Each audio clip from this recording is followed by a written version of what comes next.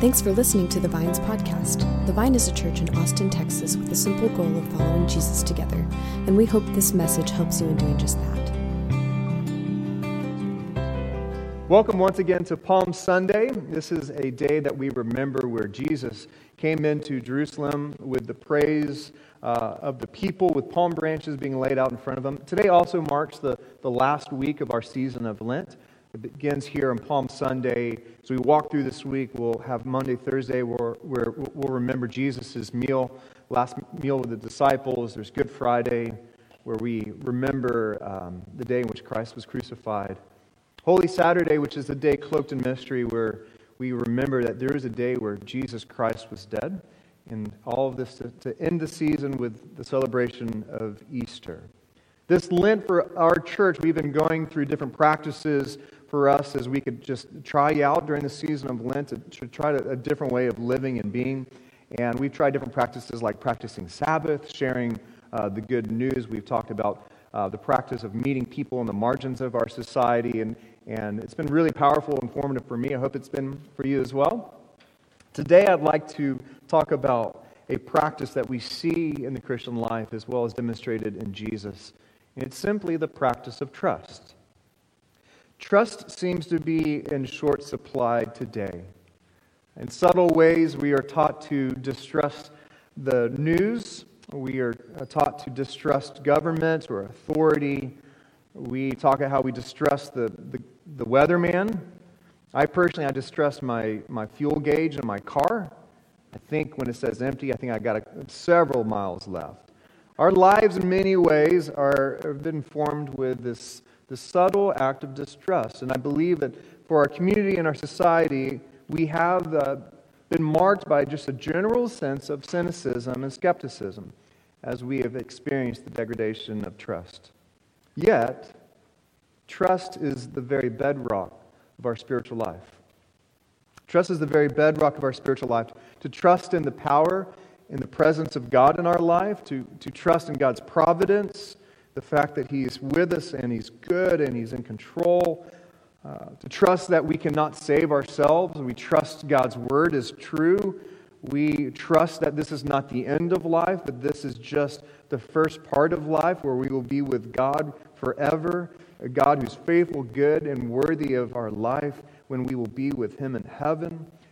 So we have trust as like a huge bedrock, a pillar to our spiritual life. And I just have wondered lately how this culture of distrust interplays our faith life that is girded by trust. Brennan Manning was a man whose books deeply impacted me, including one book called Ruthless Trust. A comment from a spiritual director of his really sparked the genesis of this book. Brennan Manning, who was there with a spiritual director, he was needing a new insight on a particular issue, and the spiritual director responded by saying this. He said, I know you've come here for a new insight, but you've got enough insights to last you 300 years. The most urgent need in your life is to trust what you have received. It's like you don't need to pursue another insight. You just need to begin to practice trust. And that, for Brennan Manning, began a 2-year-long experience where it really provoked this challenging question for him that he really grappled and wrestled with. And it was a simple question, which was, have I truly trusted Christ?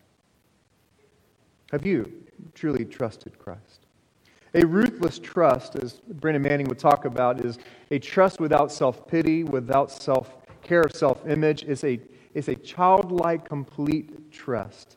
And I believe that there's few things that warms and delights God's heart than when He sees His beloved children grow in their trust in Him. Why?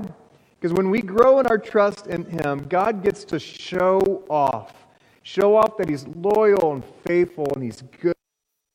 He gets to show off that He's a rock that's firm and steady. He gets to show off that He's the source of strength that we can gather to weather the storms of life. That God's love is the most sure power, the most constant force in this world. Yet we don't tap into that reality when we don't enact trust in our life. Our lives with Jesus do not begin when we've figured things out, when we're moral enough, when we have learned enough. Our lives with Christ begin, we become alive in Christ when we have learned to trust Him. And every step of our spiritual life with God is maintained through the practice of trust. Every single step of your life. We will continue to grow as we practice trust in Christ. An ethicist, a man by the name of John Kavanaugh, he once went to Calcutta to work alongside Mother Teresa in the House of the Dying. And he went there in part because he had a question he was seeking to have answered. He was wondering how he should spend the rest of his life. He was looking for clarity around that issue. So he went to Calcutta, he worked alongside Mother Teresa with the hopes that maybe God would give him clarity on this issue. One day, working alongside Mother Teresa, she turned and asked, "Is there anything I could do for you, John?" And he replied by, "Will you pray for me?" She said, "Of course. For what can I pray?" And he said, "Pray that I have clarity." And then Mother Teresa firmly responded, "No, I will not do that." Okay. She responded, "Clarity is the last thing you're clinging to, and you must let it go." Confused by her response, he said, I've always noticed your clarity. I've always admired your clarity. And that's what I long for." And at that she began laughing, and she said this, "I have never had clarity. What I have always had is trust. So I will pray that you trust God." In our faith life, we often want clarity, and God wants to give us trust. Have you learned the sweetness of a ruthless, courageous trust in God? As much as we would love to have clarity, I think God longs to bestow and give us trust. Trust is not merely the calling for our life, but Jesus, He demonstrated this. He demonstrated a life living with trust. Jesus one day would say to His disciples, "I only say what the Father tells me to say. I only trust for me to vocalize what God gives me." Another day, He actually says, I only receive what God gives to me. Another day to His disciples, He once again called them to obey and trust God. He said this. They came to Him, He was starving he hadn't eaten for a while, so they came to bring Him food, and He actually said, "The food that I live off of is obeying and trusting God. That's what sustains my life." This is Jesus. What sustained His life was a life of trust, complete surrender into God. That is why I believe that Jesus led His disciples in the way He did. We rarely see Jesus telling the disciples, "This is the grand plan for my life. This is how we're going to spend our days. This is how we're going to spend our years together." Instead, Jesus gave the disciples a crash course in trust. He would often lead them to places beyond their capacity, beyond their abilities, so that they could learn that God was trustworthy. One day, he was in front of a crowd of 5,000 people. They're hungry people. And the disciples go, "Hey, where are we going to get food?" And Jesus wanted them to learn trust. So He said, "You feed them." Another day, He saw the masses of people who were in need of healing. They were needing of restoration. And Jesus said, "I tell you what, you've seen me heal people. How about this? I'm going to send you out 2 by 2. Don't take anything with you, because I want to show you that you can trust me." And again and again and again, God would have their disciples, the followers, people like you and I, follow Him in a lesson of trust. Much like God the Father did with the nation of Israel going through the desert, learning that daily we must learn to trust Him. Will you trust me for today? And as they went, they learned to trust Christ. They learned to trust Christ with the big things as well as the small things. So this kind of was normative for them, while in Luke 19, Jesus looked at His disciples and says this in verse 30, Luke 19, "Go to the village ahead of you, and as you enter it, you will find a colt tied there." A colt, you could also translate it as a donkey, which no one has ever ridden. Untie it and bring it here. If anyone asks you, "Why are you untying it?" just say to them, "The Lord needs it." And rather than question Jesus on the morality or the ethics of stealing someone's donkey, they simply trusted Him. They went. They had learned to trust Jesus not only in the big issues, but in the small details of the day. How rare is it for you to entrust God with the details of your day? We might feel compelled to trust God with the big issues, the big burdens that we have, but what about the small things in our life? God, I have a 20-minute drive here. Is there someone that you want me to call and encourage today? Hands-free. Call and encourage today. God, we have a week's vacation lined up this summer. What do you want us to do with it? I know it kind of seems like a detail, but God, what do you want to do with that? Living with an openness to God's Spirit compelling us to do things that could direct the details of our day. Don't you think that God wants for us to entrust the details of our day to Him? The disciples, they had learned when Jesus says that we must go and do is for a good reason. So on this day, they go and they do. And guess what happens? Verse 32. Those who were sent ahead went and found it just as He had told them. Just as Jesus, He knew what was going on. Our eternal grand God is a God of details. And sure enough, in verse 33, as they were untying the colt, the owner asked them, why are you untying the colt? And they replied, the Lord needs it. And that was simply enough for this man to go, okay, it's yours. Somehow along this way, this man had also learned to perhaps trust Jesus. He had heard about Jesus, so he was open-handed with what he considered his. At the invitation of Jesus, he was open-handed to release what was his and to entrust it to God. And how would we live differently if we took everything that was ours, all of that was ours, and give it back to God? Okay, God, I have all of this on loan from you. Everything that I possess, everything that's mine, it's on loan from you. So what do you want to do with your gifts? I think we would live so differently. Jen and I, we don't do this often, but there was a time in our life where we practiced this, and it was a powerful experience for us. Earlier in our marriage, we were struggling with pregnancy, getting pregnant. And we were living in this 2-story home in East Austin, which we had a room already dedicated to be a nursery. And years were going on without that being a nursery. And we had this tinge of bitterness growing in us, but then we also decided, okay, this home doesn't belong to us. We had an experience that's too long to share now, but we really believe that home was a gift from God. All right, so this was a gift from God, and we're going to use this season of our life, although we would wish it away, the season of our life. And God, what do you want to do with this nursery that's been empty? We began to pray with an open hand about that. That week, a friend began the painful process of going through a very difficult divorce, and he was struggling financially. Had we not been praying about this situation, had we not been praying about this room, I would have felt bad for him. I probably would have offered to pray for him, maybe take him out for drinks just so we can just talk it out, and I'd go on with my day. But because we had been open-handed with what we considered ours, I was able to look at him in that moment and go, come live with us. Why don't you come live with us for a while? And I didn't even have to talk to Jen about it. I usually don't encourage husbands to do that, invite people to live.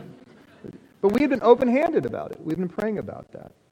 And I honestly believe, how many of those moments blow right past me because I'm not open-handed. Most of my life, I'm not open-handed. And how many moments of those opportunities blow past me because I have not entrusted what God has given us back to Him. And when we do live with that, we get to partner with God with what God is doing in this world. That's what they did. That's what this man did. And just watch what happens next in verse 35. And they brought the colt to Jesus. They threw their cloaks on the colt and put Jesus on it. And as he went along, people spread their cloaks on the road. When he came near the place where the road goes down to the Mount of Olives, the whole crowd of disciples began joyfully to praise God in loud voices for all the miracles they had seen. And this is what they said: "Blessed is the King who comes in the name of the Lord. Peace in heaven and glory in the highest." All this happened here, this moment of great rejoicing. It all happened because of a borrowed colt. And don't you imagine what this man who gave this colt, this donkey to Jesus was doing the whole time? That's my donkey, everybody. Hey, that's my donkey.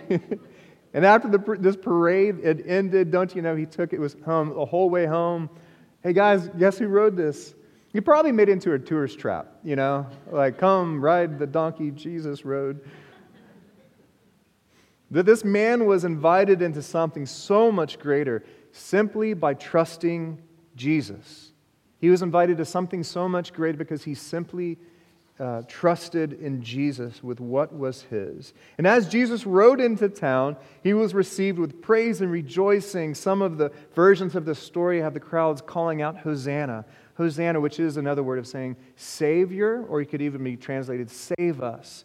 God, save us. Jesus, save us. And you would think that this day would be a joyous day. It would be a day of great celebration and faith. But instead, notice what Jesus does. With the praising of the crowds in his ears, calling upon him to save them, Jesus weeps. Verse 41, as he approached Jerusalem, he saw the city, and he wept over it, and said, if you, even you, had only known on this day what would bring you peace. But now it is hidden from your eyes. You see, these people, they weren't worshiping Jesus. They were worshiping what they hoped that Jesus would be. They saw Jesus as someone with power and with a following, and began to worship that idea of what if God would to do this, and maybe he could kick out the Romans, and the Romans who were so oppressive, maybe this Jesus could do that, and maybe he could lead an uprising and end this abuse, and maybe he could reinstate the reign like King David and restore the kingdom. And so, we're going to praise you, God, because we know that that is what you're going to do in Jesus. But these crowds weren't worshiping Jesus. They were worshiping their idea of what God should be and do. They were worshiping the God of their presumptions. And man, are we guilty of that all the time. 17th century, an author named Voltaire once wrote these words that are so true even today. In the beginning, God created man in his own image, and man has been trying to repay the favor ever since. We try to fashion God to whatever image we project on God. Whatever projection that we have of God, that's what we make of God. Rather than trusting the real God and holding out the mystery of who God might be, and with faith what God might do, we fill in the gap and we presume what God should be and what God should do in our life. And in doing so, we are guilty of worshiping the God of our own design over and over and over again. A God who despises who I despise. A God who's against who I'm against. A God whose agenda is actually to protect my comfort and my wants. Who's hard on others and gracious to me. A God who does not offend me, who does not rebuke me, and does not challenge me. Hosanna. But Palm Sunday displays the fickleness of our worship. This crowd would be the same crowd that would be silent or mocking Jesus days later. And it stops me short in my own life because I resemble this. One day my heart is full and I am so committed to Christ, and on the very next day I betray Jesus in very subtle ways. Why? He's not the God I want him to be today. And this provokes the question, what really fuels my worship and devotion? What really fuels it? And do I truly trust God in and out of season when things go off script, my script of what God should be and do in my life? And am I trusting God, or am I trusting the God of my presumptions when things are going difficult and challenging? But thank the Lord, Jesus was not misdirected by the praises of the people. He wasn't thwarted by the desire to please people, like many of us would be and do. You see, Jesus was a surprising Savior. His salvation was different than what people expected. It wasn't going to come through violence and power. The salvation that Jesus was bringing was through a ruthless trust. And even in the way in which Jesus rode in on this day, tells the story, Jesus, his choice of this donkey or this colt was a fulfillment of a prophecy spoken over him hundreds of years before he was here. But the symbol of this donkey was subversive. It was countercultural. Why? When victors would ride into town after a great war, they would ride in upon a horse, which is a symbol of power. But a donkey, that's just common. It's ordinary. We all have them.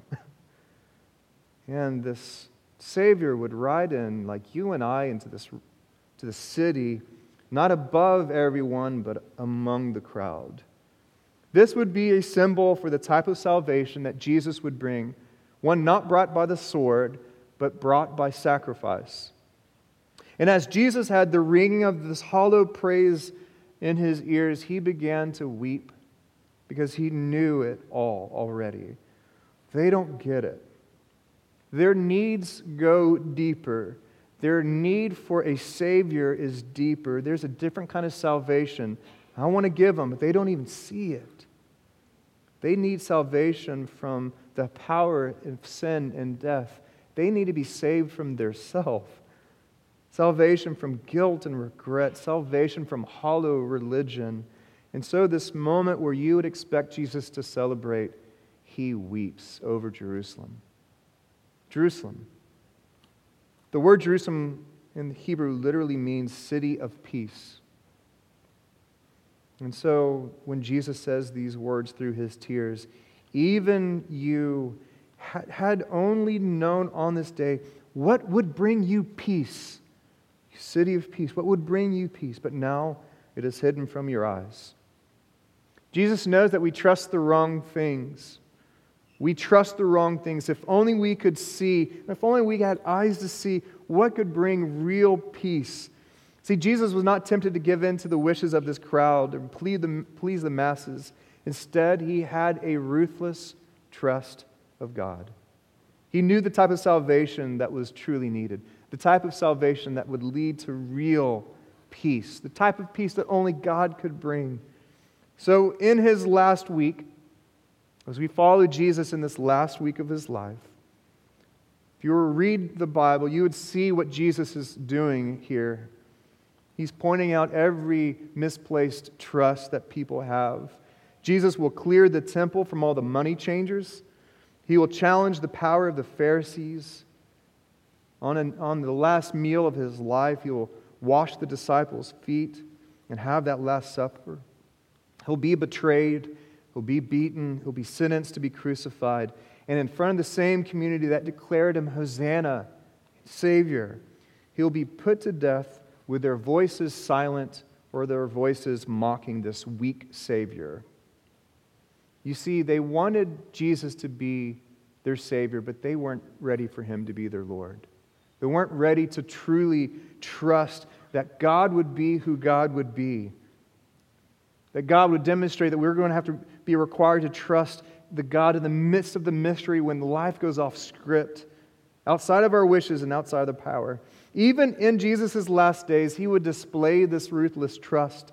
In his last moment of freedom, when he was in the garden praying to his Father, this last moment of freedom, Jesus went to his Father and prayed, God, is there any way that you could take this cup of the cross from me? If there's any way that you could take this suffering from me? But with words soaked in trust, he said, but not my will, but yours be done. I trust you, God. This doesn't make sense, but I'm going to trust you. And even on the cross, in the midst of this great suffering that Jesus would endure, he looked at the chasm of death. And Jesus would declare again words soaked in trust. In Luke 23:46, Jesus declared, into your hands I commend my spirit. I entrust my spirit to you. And Jesus lived and died in this posture of trust. And through that horrendous, astonishing act, Jesus gave us what the people were crying for. Peace. People wanted peace. If only they could see what could really bring them peace. And they didn't see it, but Jesus was on the cross to give us peace. Peace that would deliver you and I for all of time. Peace that is present here and now. And peace that Jesus would the people were crying for, the true peace. That's what Jesus would give. Even some of the last words of our Bible in Revelation 21:5, it speaks of what kind of peace that Jesus is going to bring. Revelation 21:5 says this: He who is seated on the throne says this is Jesus, I am making everything new. I'm making everything new. I'm renewing all things. And then Jesus said, write this down, for these words are trustworthy. They're worthy of your trust, and they're true. So my question for you today is this. It's the same question that Brennan Manning was compelled to ask himself. I'm just going to ask us today, which is this: do you trust Him? Are you ready to give up trusting those things that ride into our city with power and promise but leave us empty? Are you giving your trust over to things that have failed you? And are you ready to trust the one who is the giver of real peace? Our trust of God ultimately leads us to one question. Do you have trust in the person and the hope of Jesus today? Have you placed your hope and faith in what Jesus has shown you? Maybe you don't need another insight. Maybe all you need is to trust what God has already shown you. Maybe that's the breakthrough in your life. Theologian Paul Tillich, he defined Christian trust as this: the courage to accept acceptance. If this trust that I'm actually going to have the courage to accept the acceptance that God has placed in me, over me, in my life, that I am accepted, I'm loved, not through my own good deeds, not through my own achievements, status. I am accepted through Christ, the giver of peace, and so give me courage, Lord, to accept acceptance, to trust Him today. So on this Palm Sunday, Jesus wants to enter our hearts and our lives, wants to enter our community like He entered Jerusalem many years ago. He wants us to lay down everything we have, big and small, before Him, and in the posture of trust, receive Jesus for who Jesus wants to be, the giver of true peace, and to trust Him.